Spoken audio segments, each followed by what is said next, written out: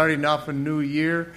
I asked you guys on Sunday to be praying for me as I pray and fast this week for our vision. And I want to encourage you guys, as you guys have been praying for me and praying for our church, that not this Sunday, but the following Sunday, I'll be sharing what the Lord's laying on my heart. But I want to just, since you guys come on Thursday nights, or some of you guys don't normally come, but you're here, I'm just going to give you a quick heads up. Start reading the book of Matthew, or the Gospel of Matthew.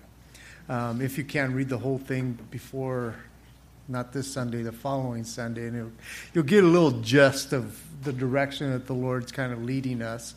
So the Gospel of Matthew. And you can tell other people about it, but they should have been here tonight, but you know.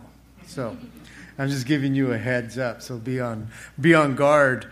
But anyways, I'm just so excited about just what God's going to be doing in this next year in our lives, with us as individuals, with us as a church, with us in the community, and all of those kinds of things. I don't think it's going to be an easy year. It's just going to be an amazing year, though. And so tonight we're doing something a little different for those of you guys who don't normally come. Right now we're covering 2 Samuel. We've been going through, last year we covered all of 1 Samuel. We just started 2 Samuel. I invite you to come back, be a part of 2 Samuel. We're going through the life of David and so many different aspects that we can relate to in David. We normally try to do a chapter a week on Thursday nights. And so it just depends what the storyline is and how it goes. But I want to invite you to come and join us on Thursday nights. We have the youth group for the kids back there. So just throwing that out to you.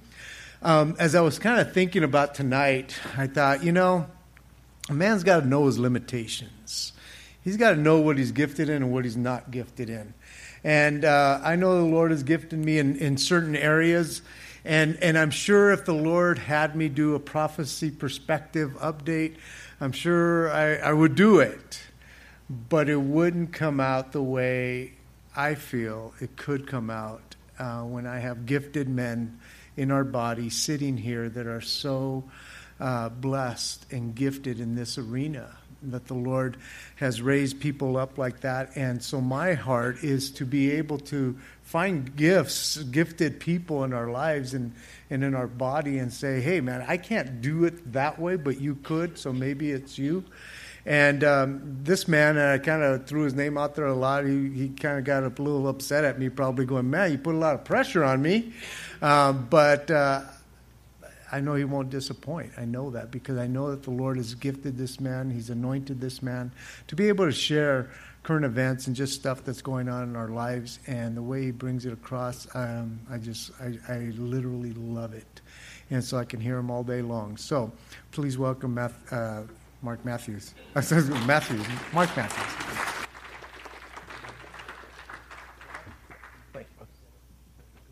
You guys might want to hold that till I'm done. You may feel differently then. Thanks, Zeke. I just hope I can live up to the hype here. Well, anyway, good evening, church.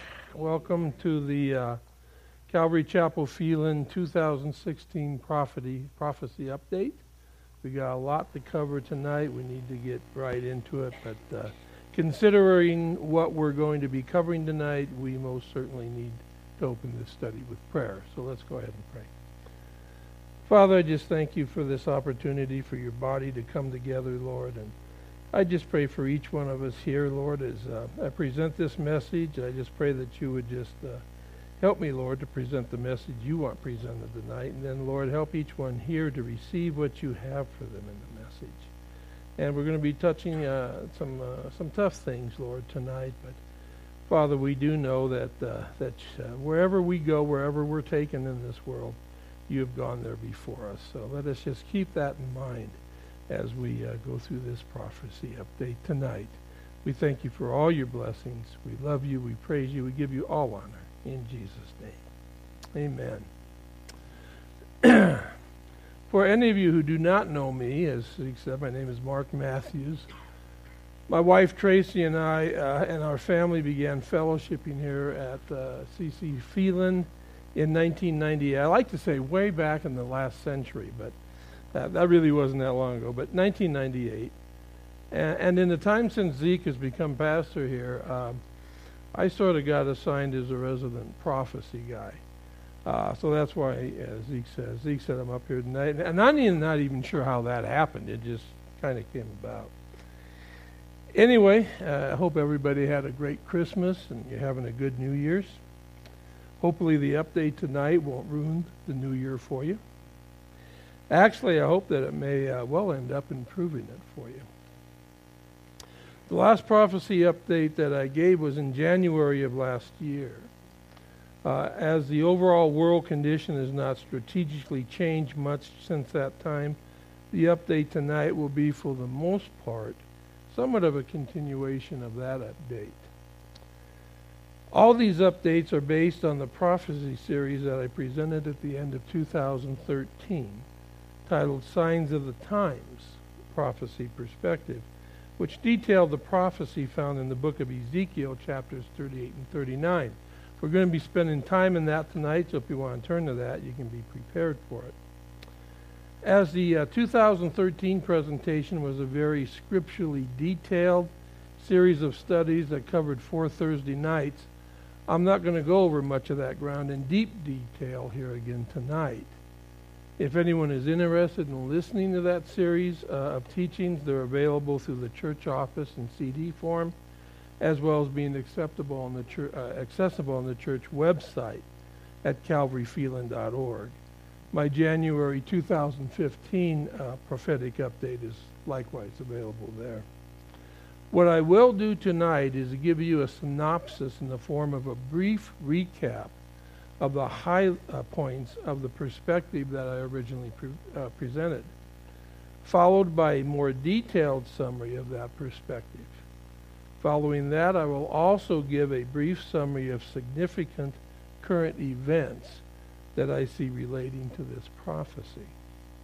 As I go along in the detailed summary, I'm going to insert what I believe to be some relevant excerpts from Ezekiel 38 and 39 as well.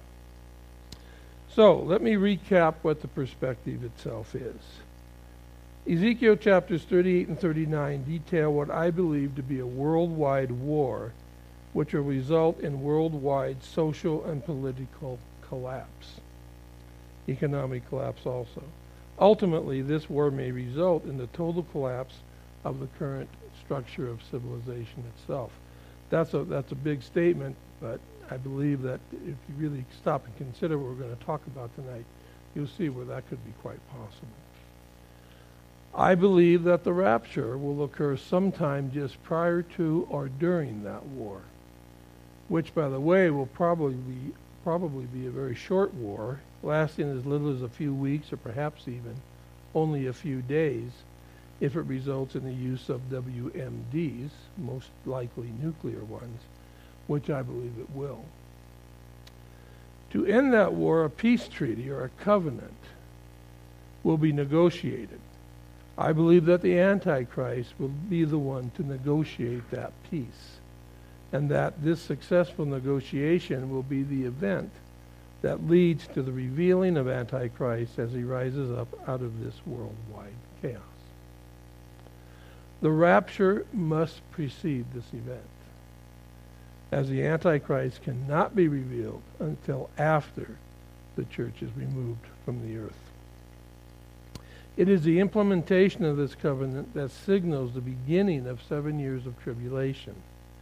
This period is also known from the Old Testament as the 70th week of Daniel, and is also referred by some as being the time of Jacob's trouble.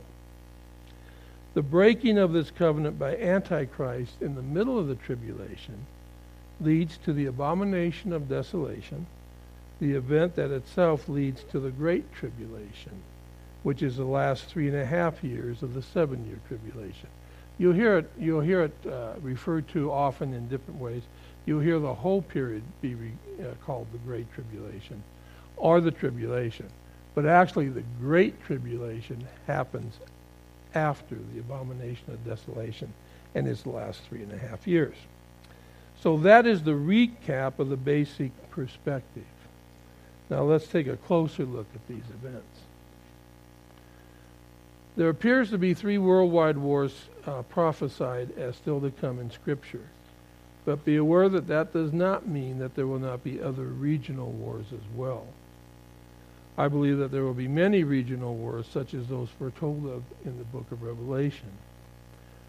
As of the last count, there are approximately 64 ongoing armed conflicts being waged in the world tonight as we speak. And with the situation between Iran and Saudi the way it is, it could be 65 before we get out of here. The first worldwide war we encounter in future prophecy is the Ezekiel War, which, as I have said, likely leads to worldwide political, economic, and social collapse. The war, as detailed in Ezekiel chapters 38 and 39, starts when a confederation of nations led by, surprisingly, Iran and Russia attack Israel without warning. Let's take a look at the confederation members, and we're going to start in Ezekiel 38, verse 2. It says, Son of man, set your face against Gog of the land of Magog, the prince of Rosh. Rosh is Russia. Meshach, which is probably Moscow, and Tubal, which most likely referring to modern-day Tobolsk, the regional capital of Siberia. So set your face against Rosh and Meshach and Tubal and prophesy against them. Verse 3, and say, Thus says the Lord God, Behold, I am against you, O Gog, the prince of Rosh, Meshach, and Tubal. Gog is the leader. And Gog, the leader here, may very well be Mad Vlad Putin, who's in charge right now, if we're as close as we think we are. Verse 5 continues the list of confederation members. It says Persia, Ethiopia, and Libya are with them, all of them with shield and helmet, which means they're all prepared for war. So the first nation mentioned is Rosh, which is modern-day Russia. The second nation mentioned here in verse 5 is Persia, which, as probably all of us know, is modern-day Iran. So is this looking pretty familiar, like the nightly news here? Other nations that are involved in this confederation, as we've already seen, we've got Libya with them. We're also going to see Turkey, Lebanon, along with possibly some Muslim-dominated Eastern European countries, Bosnia and those kind of nations. Along with them will be some or possibly all of the North African countries of, as I said, Libya, Tunisia, Algeria, Morocco, and probably northern Sudan. So these are all the people that could be in this confederation. Completing the confederation could be parts of Muslim black Africa, consisting of Ethiopia and possibly Somalia and perhaps even some others. It's interesting to note here, though, that Egypt is not mentioned here in this confederation. You can refer to Genesis chapter 10 for a complete genealogy of the nations as God recognizes them. Just note that Genesis chapter 10 refers to them by their ancient names. And I did provide their modern identity in the original study, so you can go back and access that. Looking at Ezekiel 38 verse 8 clearly identifies a restored nation of Israel being dealt with here. It says, after many days you will be visited. In the latter years, that's now, in the latter years, you will come into the land of those brought back from the sword and gathered from many people on the mountains of Israel, which had long been desolate. They were brought out of the nations, and now all of them dwell safely. So all these people brought back is Israel, and that actually happened in Ezekiel 37. And you can read that and just see how that ingathering, the dry bones that came together, they formed the nation of Israel. Verse 9 says, you will ascend, coming like a storm, covering the land like a cloud. You and all your troops and many peoples with you. So this will be an unprovoked sneak attack upon Israel. Jumping now ahead to verse 11 of Ezekiel 38. You will say, I will go up against a land of unwalled villages. This is speaking of Israel here. Israel being attacked. I will go to a peaceful people who dwell safely, all of them dwelling without walls and having neither bars nor gates. That particular verse does offer some difficulty, as we know that Israel is living on a constant war footing. But this may simply refer to Israel as being a nation. But we'll look at that a little closer in just a minute. Verse 12 gives the reason why they're coming. And this, I think, especially relates to Russia. They come to take plunder and to take booty, to stretch out your hand against the waste places that are again inhabited, and against the people gathered from the nations, who have acquired livestock and goods, and dwell in the midst of the land. Again, some view the idea given in verse 11 of Israel containing a peaceful people who dwell safely as perhaps being the result of a war prior to the Ezekiel 38 war. A war they see as being prophesied in Psalm 83. A war resulting in Israel defeating all her neighboring enemies and conquering a landmass stretching from Sinai in Egypt to the banks of the Euphrates in Syria.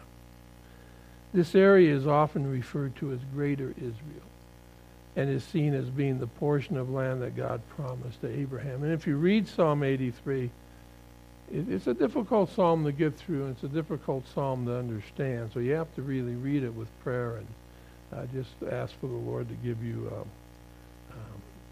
guidance in going through that. I addressed the pros and cons of this idea of a Psalm 83 war in detail in my 2013 perspective. My viewpoint is to be contrary to the issue. I don't believe that.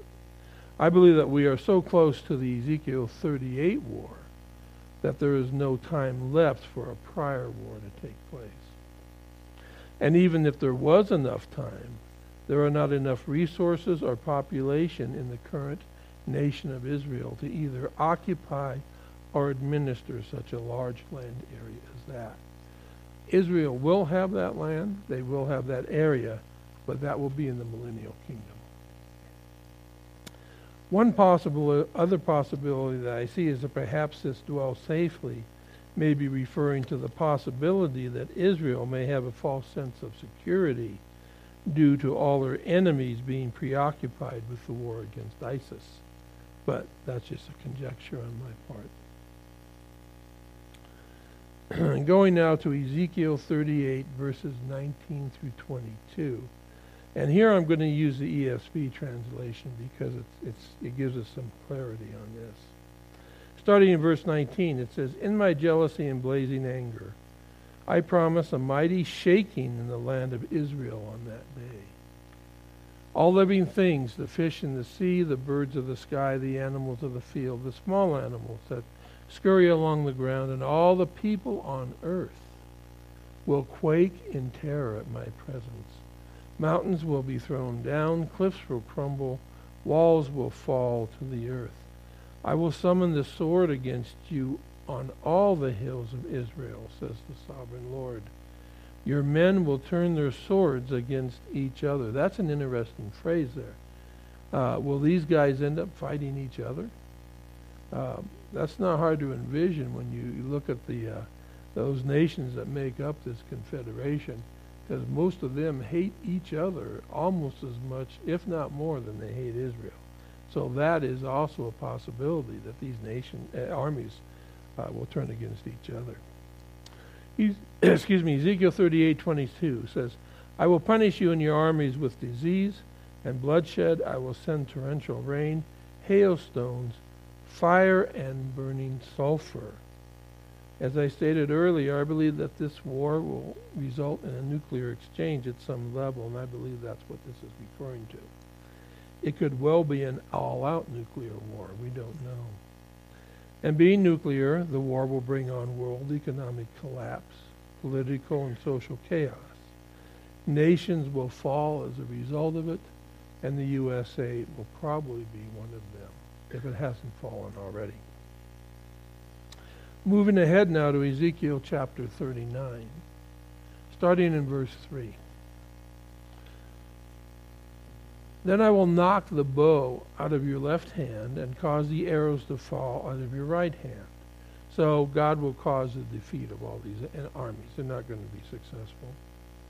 In verse 6 he says, and I will send fire on Magog and on those who live in security in the coastlands.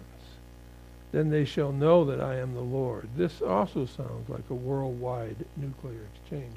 And I believe that where it says those who live in the coastlands, I believe that that's talking about England and America, Australia, those types of countries. So I believe this will be a totally worldwide nuclear exchange. With that then, we now come to the aftermath of the war. So let's jump ahead here to Ezekiel 39, verse 9. It says, then those who dwell in the cities of Israel will go out and set on fire and burn the weapons, both the shields and bucklers, the bows and arrows, the javelins and spears, and they will make fires with them for 7 years. These weapons here, now remember, Ezekiel was trying to explain the best way he could, seeing missiles and bombs and nuclear explosions, so he's trying to explain this the best he can. So I believe that this does cover a lot of this. The bows, the arrows, the javelins, the spears could well be ballistic missiles that we're talking about here. He says for 7 years, and I want to briefly address this small and somewhat obscure phrase inserted here in verse 9.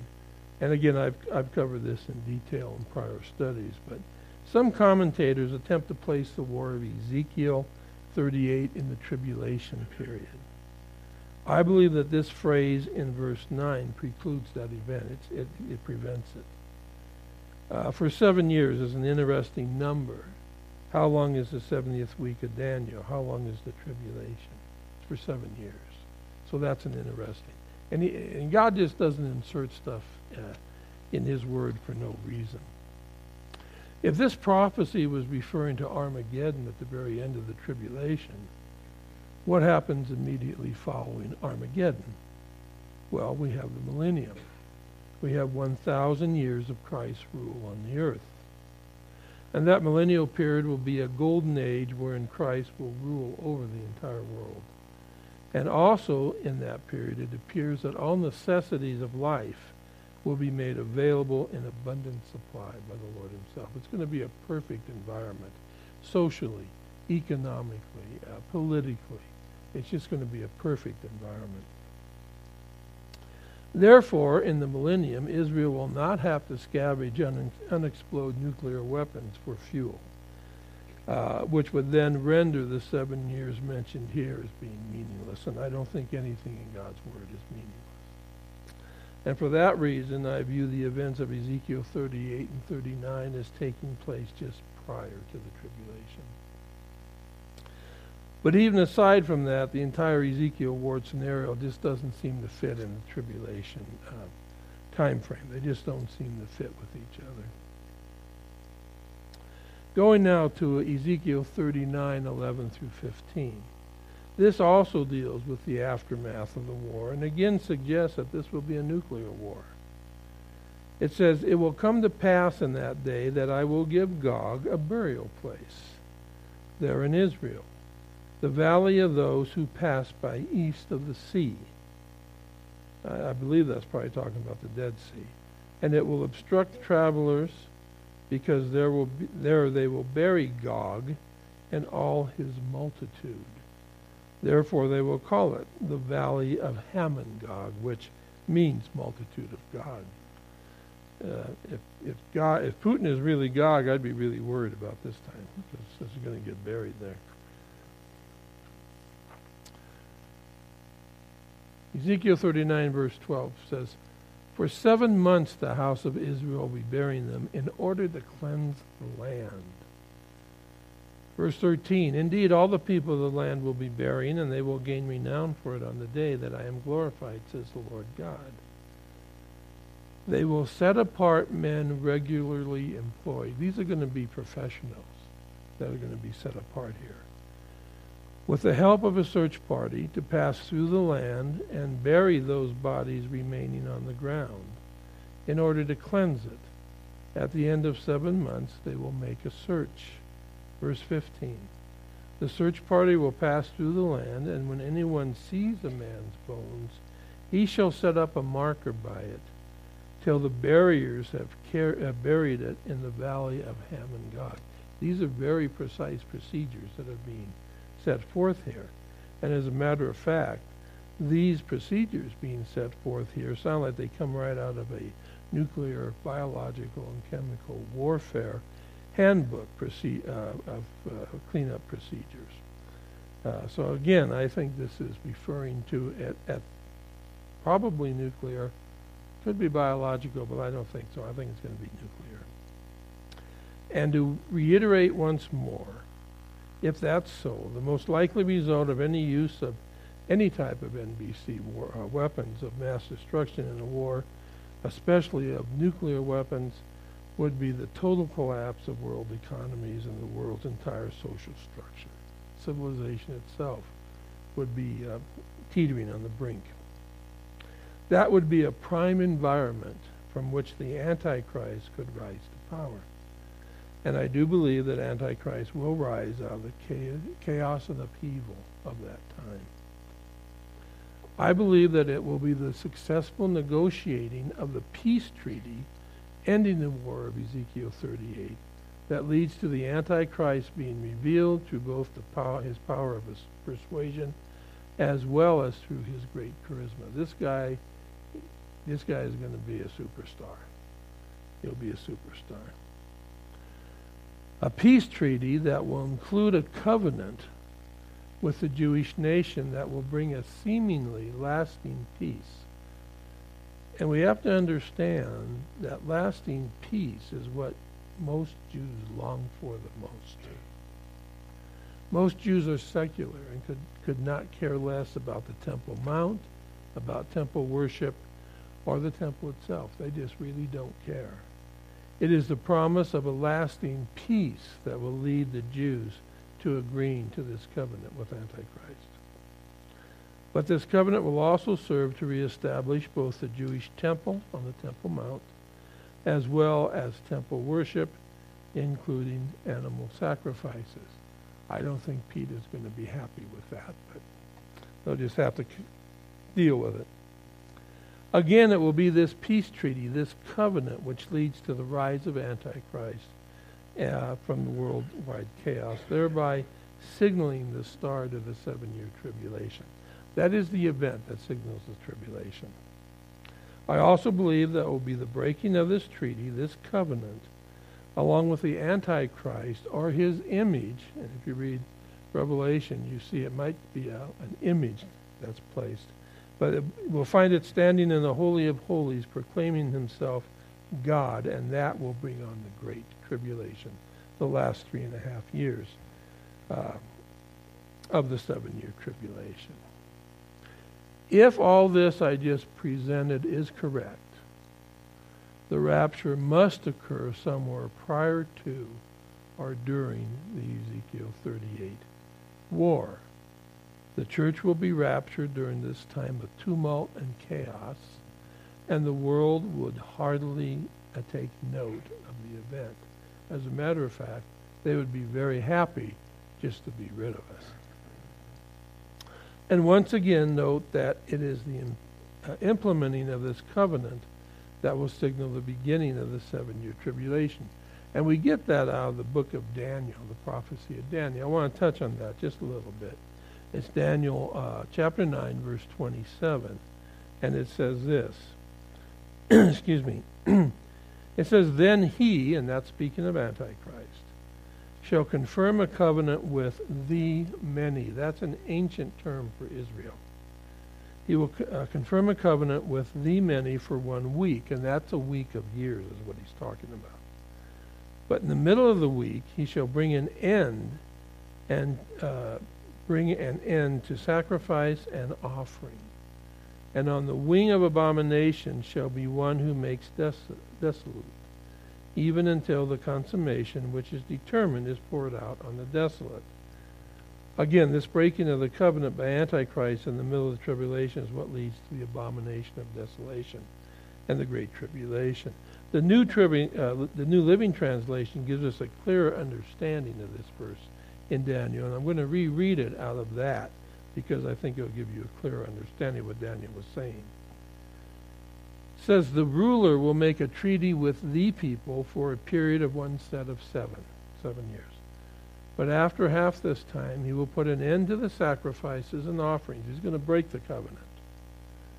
And as a climax to all his terrible deeds, and this guy is going to be bad news right from the beginning, he will set up a sacrilegious object that causes desecration or abomination until the fate decreed for this defiler is finally poured out on him. I believe that the word of Ezekiel 38 is the gateway which leads to the revealing of Antichrist, as well as to the beginning of the tribulation. The tribulation itself being what will eventually lead to the final judgment on the Antichrist. So in the end, this guy gets his. So to recap this all one last time, because I want you to have it clear in your mind what I'm presenting. The Ezekiel World War leads to worldwide collapse and chaos. The rapture will occur sometime prior to or during that war. The resulting peace treaty, or covenant as is called in Scripture, that ends the war brings on the rise of Antichrist and the beginning of the 7-year tribulation. The breaking of that covenant by Antichrist after the first 3.5-year period leads to the abomination of desolation and to the great tribulation, which is the last 3.5-year period of the 7-year tribulation. So that was my perspective then, it's my perspective now, and it's how I believe all this will play out in the end times. Now, if someone here sees in Scripture a different way for this to work out, if you see a different scenario happen, please let me know. I'd love to discuss it with you. But for myself, right now, today, I don't see any other way that this thing is going to go. But again, I could be absolutely wrong on that. But with all that said, let's briefly look at some current events. And we'll focus on Russia, ISIS, and America, and we'll touch on Iran, too, a little bit. Let's start with Russia because they've been very prevalent in the news lately. Russia was a topic of discussion in my 2013 perspective as well as my 2015 update, since they play such a prominent role in biblical prophecy. These guys just always seem to be on the wrong side and leading the wrong crusade. Not a whole lot has changed strategically with Russia in the last year. Russia still has the same objectives in the Middle East. Some of those objectives. Russia wants to reestablish a major Middle Eastern presence. Russia lost influence in the Middle East in the mid-1970s. Russia also plans to establish additional military bases in the area. Right now they've got a seaport in Syria, and that's why they're fighting so hard to keep Assad in power there. They may say that they're going down to fight ISIS, but they're really there to fight the anti-Assad rebels. Russian military forces allied with Iran and have gone into Syria, as I say, supposedly to fight against ISIS, but to support Assad and keep him in power. And regarding Iran, Russia and Iran, the Soviet Union was the first nation to recognize the Islamic Republic of Iran after the fall of the Shah of Iran in 1979. So they have a long and friendly history with each other. Russia is also Iran's major source of military weapons. They also have several peace treaties, not peace treaties, but military treaties, military assistance treaties between the two of them. So that, along with the chance to get some much-needed cash, is going to be the hooks that's going to draw Russia. Well, that is drawing Russia down there right now. And again, let's talk about that a little bit, this need of Russia for currency. Due to the current low energy price, Russia is looking for sources of additional revenue, such as getting the additional oil fields down in Syria, Iraq. They'd love to have Saudi Arabia too, actually. And they'd love to take over Israel. Israel is an economic prize down there. They'd love to have that. On December 16th, 2014, the Russian economy basically collapsed. Russia, its whole economy is oil-based and energy-based. And in order for Russia to pay her bills, oil has to be in the neighborhood of $110 to $115 a barrel. Right now, oil is going about $48 a barrel. So you see that Russia's having a real hard time right now. They need cash and they need it badly. So if you have only one commodity to sell and you have a limited amount of that commodity and the price falls, well, what's your options? Basically, find some way to get more of that commodity to sell. And I think the Middle East is what they're looking at for that. Russia also has some worldwide objectives. Our Putin really has some worldwide objectives. He seeks reestablishment of the empire, the Soviet Empire, the retaking of the Ukraine and of the Baltic states, as well as the testing of, and he hopes the eventual destruction of NATO, is one of their major objectives. Russia is also seeking worldwide expansion of influence, mostly in the Caribbean and South America, Cuba, Central and South America, Venezuela. I forget which other one is now kind of going with them. I think it's one of the South American countries, also another one deeper south. So they're seeking worldwide expansion of their influence. They want to get bases established in the Caribbean. They've always sent ships to start patrolling in the Caribbean, which they've never done before. And in the last year, 2 years, there's been many intrusions of Soviet aircraft into NATO airspace and into American airspace. So they are testing us. ISIS. Let's talk about ISIS for a bit. While ISIS has suffered some recent ground war setback, it's overall holding it is overall holding its own militarily against the West. It is always also alternately continually to successfully recruit followers and expand its ideology and religious fanaticism worldwide. And they're using social media to do that. And this is a strategy which the rest of the world so far has found impossible to counter.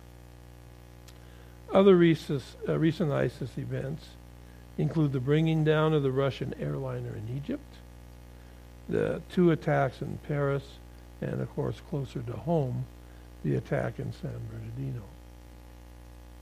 One thing we need to note here is that there is, in reality, no way to successfully guard against those types of lone wolf attacks like San Bernardino, except by destroying ISIS.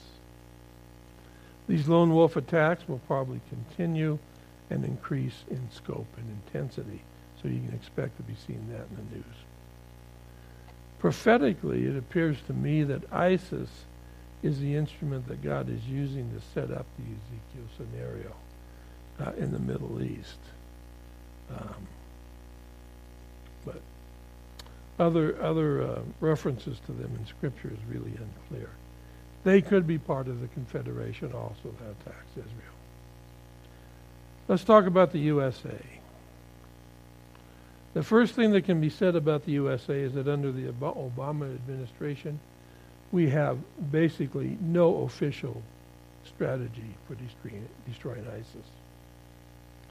On December 18th, just before leaving for a 2-week end-of-the-year vacation in Hawaii, we certainly wouldn't want to interrupt that, President Obama gave a news conference in which he laid out his top priority items for 2016.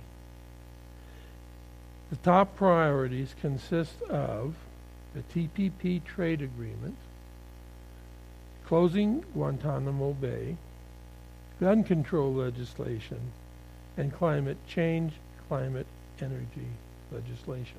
Those are his top priorities.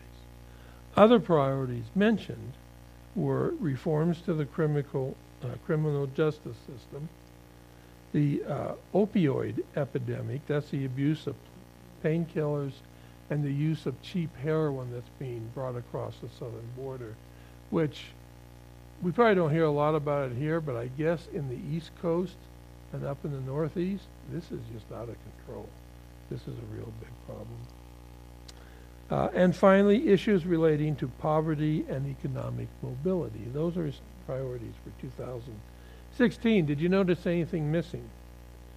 Such as Islamic terrorism in general and ISIS terrorism in particular. How about homeland security or border control? And what about Russia? The Obama administration is completely out of touch with the current realities of life. Under the Obama administration, the USA has basically abrogated our position as leader of the free world as well as our position as the singular world superpower. But have no fear, Russia is quite happy to take our place, and they are doing that.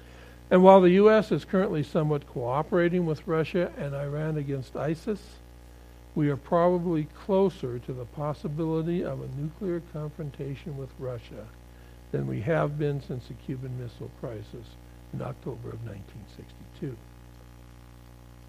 During a recent meeting in the Kremlin, Kremlin's defense ministry told Putin that for the first time, Caliber conventional cruise missiles had been successfully fired by their submerged Mediterranean Sea-based Rostov-on-Don submarine. That was the first time they had managed to launch cruise missiles from a submerged position.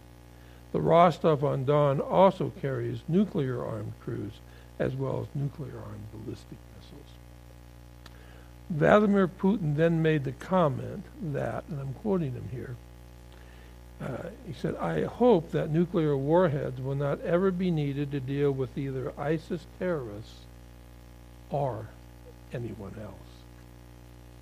You all guess who the anyone else is.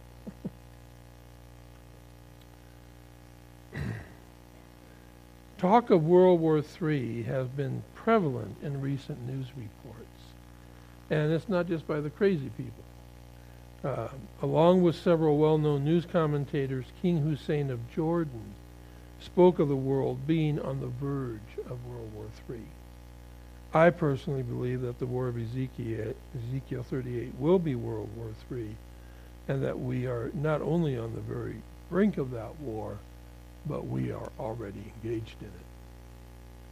Finally, America's relationship with Israel remains at an all-time low. And then, of course, there is the nuclear agreement with Iran, which is not really even an agreement, and which Iran has already broken. A few concluding notes about America. Regarding the San Bernardino attacks, a neighbor failed to call police regarding suspicious activities by the couple because she was, quote, afraid of being accused of racial profiling. Subsequently, Attorney General Loretta Lynch, our Attorney General, Obama's Attorney General, said that her greatest fear is the unjust treatment of Muslims through racial profiling. I would think her greatest fear would be the murder of American citizens at the hands of Muslim fanatics, but apparently that's not her greatest fear. We are living in a period of chaos and insanity in this nation. In the end, Putin may not need nuclear weapons to defeat America. Political correctness may do it for him long before that. Finally, regarding the presidential election, you may ask who I believe will win. I don't really think it matters. And personally, I don't really care who it is. It is fun to watch, though. But as to who wins, I believe that we are so far along in God's final program that no matter who wins, the America that we once knew is gone. And it is crucial that we understand this. It's crucial, guys, that we understand this. It is never coming back. It is never coming back. We as Christians are mistrusted by our government. Our government sees us as being ignorant, backward, and superstitious people. It looks at us as a terrorist threat.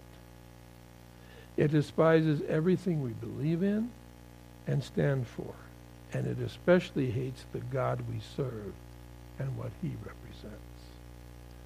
Now, also understand by the use of the term government, I'm not talking about either the President or Congress, because these guys come and go.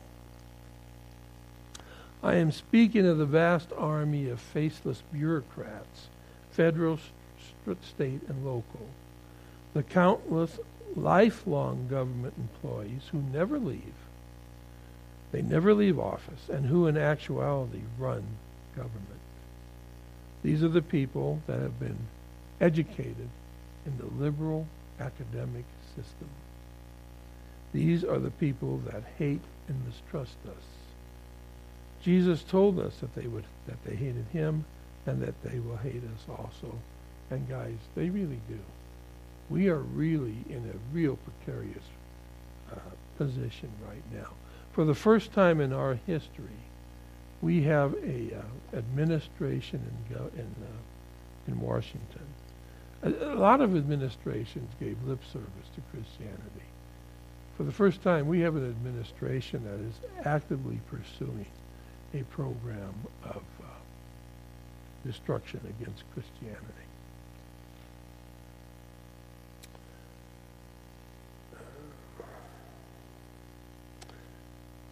Besides that, do you really believe that any of these people running for president could ever really make a difference?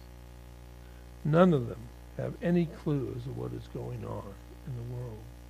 They do not see the spiritual component that is directing world events right at this time. And that component is spiritual warfare. And a lot of these guys claim to be Christians. A lot of them do. And I'm not doubting their salvation. But they are biblically illiterate. They have absolutely no clue what prophecy says about this period. The one thing that I will say about the election is that whoever does get elected, it will be God's choice and will serve God's purpose, whatever that purpose may be. Always remember one thing. It is God who is in control. He always has been, and he always will be. And that is why, whatever happens, we are going to be okay in the end. Now, one thing. Don't think I told you not to vote. You must vote. You have to vote. And I'm not telling you that. Jesus told you that. Jesus said at one point, he said, render unto Caesar the things that are Caesar's, and unto God the things that are God. Well, one of the things that belongs to Caesar is your vote. We have the responsibility to be good citizens. And in a democracy, that means you vote. Now, that doesn't mean you have to vote for anybody for president. You could pass that along altogether. There's also third-party candidates you can vote for. But also remember that there are a lot of important issues on these ballots besides voting for a president or a congressman or a mayor or whatever. There are a lot of issues. There are a lot of referendums that are come on these ballots that affect our lives, affect our children's lives. So it is absolutely essential that you vote. So just a sidebar there. Two other topics that we covered in the 2015 update were the then current Ebola outbreak, and also we talked a little bit about Israel. Regarding Ebola, That outbreak seems to be currently under control. Nonetheless, the danger of biological warfare by terrorists still exists. Just as Iran would not hesitate to use a nuclear weapon should and when it gets one, neither would ISIS or any other Islamic terrorist group fail to use biological weapons if they become available to them.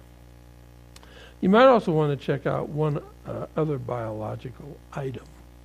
There's another superbug that has risen up in the world.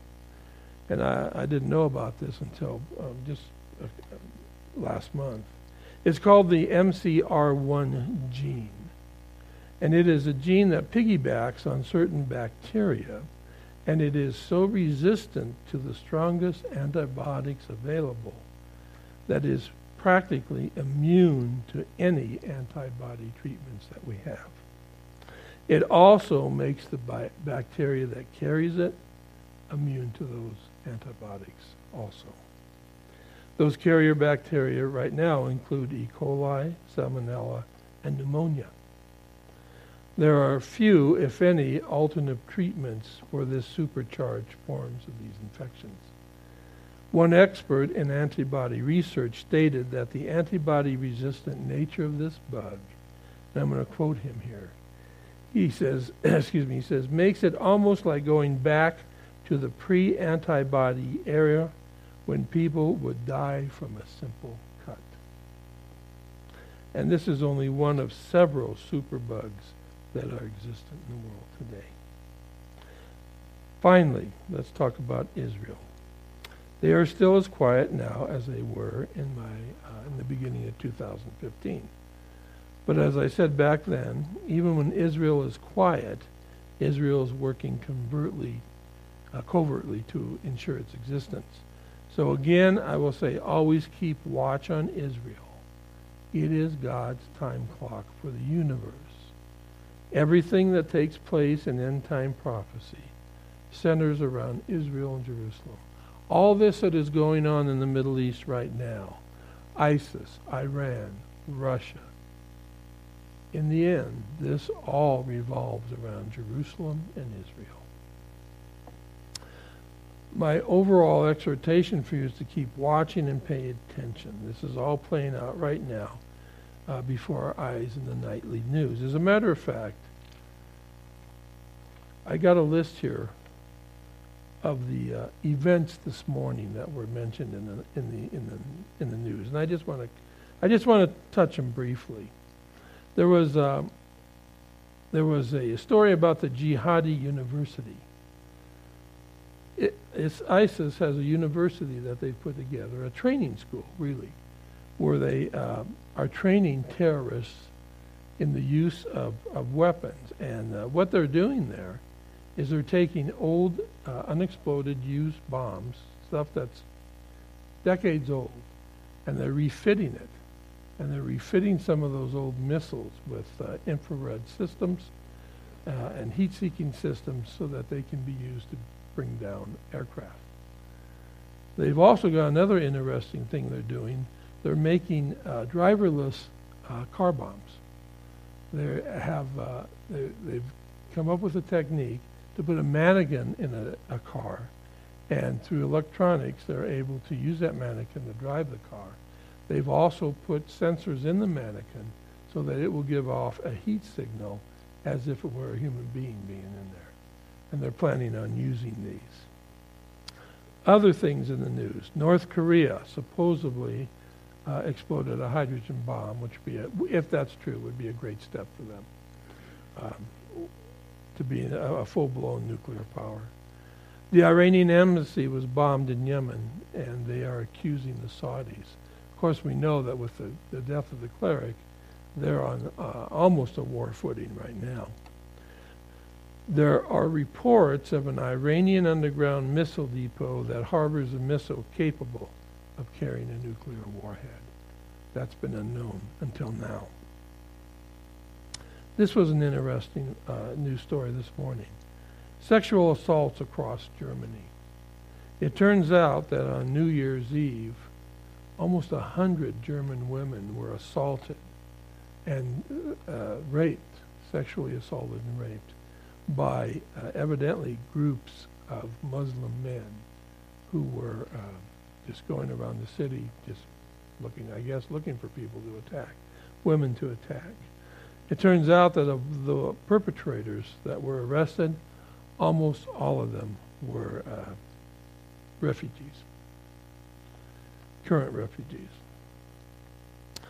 World events are escalating at a rapid pace. How long until these things come to a head? We don't know. How long will it be before someone does something even more stupid than what they've already done? And by the way, just so you know, financial markets are in free fall all over the world tonight. Civilization is already crumbling. Imagine what will happen in any type of worldwide war. So, welcome to 2016. That concludes the prophetic part of this update. So what does all this mean to us as Christians? How are we to react to what is happening in the world? What should we do? Well, one thing we are not to do, we are not to fear. We are not to be afraid. In 2 Timothy 1:7, Paul told Timothy this. He said, "For God has not given us a spirit of fear, but of power and of love and of a sound mind." Of all the people in the world today, we as believers should be both the sanest and the least fearful people on earth. As to not fearing, 366 times Scripture tells us in one way or another, fear not, or do not fear. That's one time for each day of the year. And since there's 366 of them, that means God took in leap years too. So for us, fear is not an option. Besides, as I said, we know who's in control, don't we? So, we are not to be fearful. What should we be? Well, I think what we should be is excited. I think that we should be very excited right now. The early church taught a doctrine called the doctrine of imminence. The teaching that Christ can return at any moment and snatch his church out of here. The apostles taught that. The early church fathers taught that. They all taught that. They expected the rapture to occur at any moment. And they were excited about that. And it was that excitement and hope and expectation which governed their walk, their lives, and their relationship with Jesus Christ.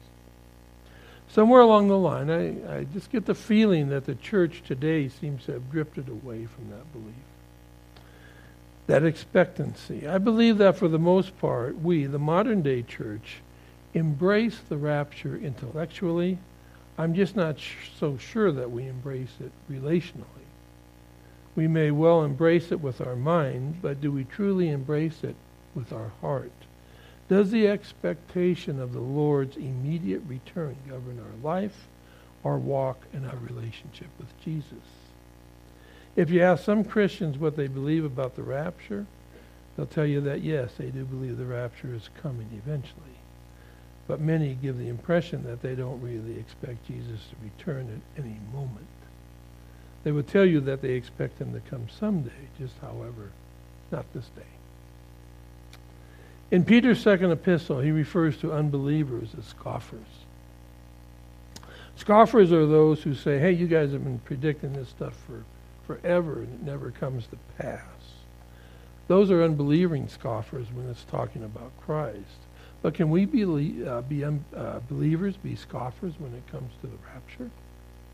I think maybe we can be sometimes. I think we need to be careful about that. What I want to do now for the remainder of our time tonight is to look at why I believe that we should be excited, as well as why it's important that we once again embrace the doctrine of imminence. By the way, the belief that Jesus can come at any moment is at the heart of premillennial rapture theology. The idea that the rapture will be pre-wrath is based on that. Tonight in our update, we touched on several current events. We talked about wars and rumors of wars. We talked about pestilence. We didn't talk about natural disasters, such as tornadoes or earthquakes or droughts or floods, but we certainly could have, because those are in the news too. Someone who is familiar with prophecy could look at that list of events as being precursors of events recorded in the book of Revelation. And they would be right. Those things are all in the book of Revelation. But tonight I'm not going to go to the book of Revelation. I'm going to use another portion of prophetic scripture instead. I'm going to use scripture that comes from no less than the very mouth of God himself. I want to look tonight at Jesus' very own commentary on the end times. Do you know Jesus put together a commentary on the end times? He did. There is a trilogy of chapters in the Gospels that, when taken together, comprise the Lord's commentary on the end times. Those three chapters, those are three chapters that we all should be very familiar with because of the time we're living in. They also provide us with very insightful information regarding both the tribulation and the rapture. The three chapters are Matthew chapter 24, Mark chapter 13, and Luke chapter 21. Our understanding of these three chapters is essential to our understanding of current events as well as end-time events. We don't have time to look at Jesus' complete commentary, of course. That would take several sessions. But I do want to look at the part I believe is most relevant to us tonight. It's the part regarding the rapture, and I think that's the part we should be very excited about. If you want to, you can turn to Matthew chapter 24, and I'm going to look at verses 6 through 8. Matthew 24:6 says, "And you will hear of wars and rumors of wars. See that you are not troubled. For all these things must come to pass, but the end is not yet." Verse 7, "For nation will rise against nation, and kingdom against kingdom, wars and rumors of wars. And there will be famines and pestilence and earthquakes in various places." The Greek word used for earthquake there, by the way, is seismos, which not only means a violent shaking of the land, it also means a tempest or a very violent storm. These events sound very familiar to what we just talked about tonight. Verse 8 of Matthew 24 is a very key verse. It says, "All these are the beginnings of sorrows."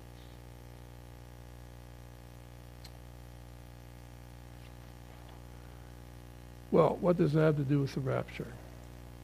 Let's continue by turning to the second chapter in the trilogy. Let's turn to Luke chapter 21. This is another rendition of the Lord's commentary. And Luke 21:28, I think, is a very key verse there. The Lord said, "Now when you see these things begin to happen, look up and lift up your heads, because your redemption draws nigh." The word there for redemption means deliverance or salvation. Is there any doubt in your mind that we are indeed seeing the beginning of these things? There is absolutely no doubt in my mind. Jesus himself told us that when we see these things begin to take place, our deliverance is following closely behind. The rapture is soon to follow, is what he's telling us. That's Jesus' words, not mine. Right now, we are on the brink of the Ezekiel war, not even considering the other 64 wars that are already raging in the world. Pestilence is already amongst us, and the forces of nature seem to be on a rampage throughout the earth. And that's why I believe that we should be excited tonight. That's why I believe we should be expecting the rapture at any moment. I don't think that we have all that much time left here. What do you think? Let's stand as we close in prayer.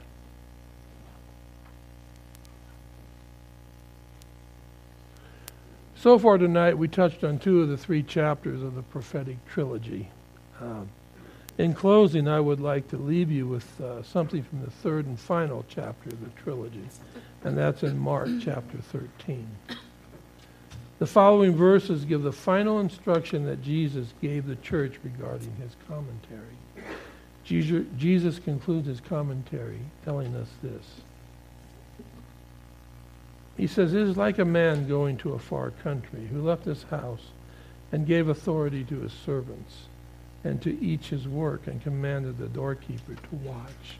Well, Jesus has gone to a far country, hasn't he? Verse 35, he said, "Watch therefore, for you do not know when the master of the house is coming, in the evening, at midnight, at the crowing of the rooster, or in the morning, lest coming suddenly he find you sleeping." Verse 37, "And what I say to you, I say to all, watch." Jesus' final instructions are to watch for him. So we better be watchful, and I think that we better be expecting him, lest we be found among the scoffers. So is the rapture close? I've given you my perspective. I believe that it is. Now it's up to you to consider all this information and decide for yourself what you believe, and then conduct your life accordingly. So let's pray. Father, we thank you for giving us your prophetic word, which truly is a lamp to our feet and a light to our path. Continue to guide our way as we travel your timeline to eternity. Help us to rightly discern the signs of the time. And Lord, we don't know for certain if this is the day that you will return for us. It could be. We don't know if this is the month that you'll return for us. It could be. We don't know for certain if this is the year that you will return for us. But it could be. But what we do know with certainty is that you will be returning for us someday. And that day appears to be very, very close. To that, we can only say, Maranatha. Come, Lord Jesus. Come and take us home. In your name we pray. Amen. God bless you guys. Keep looking up. It's close.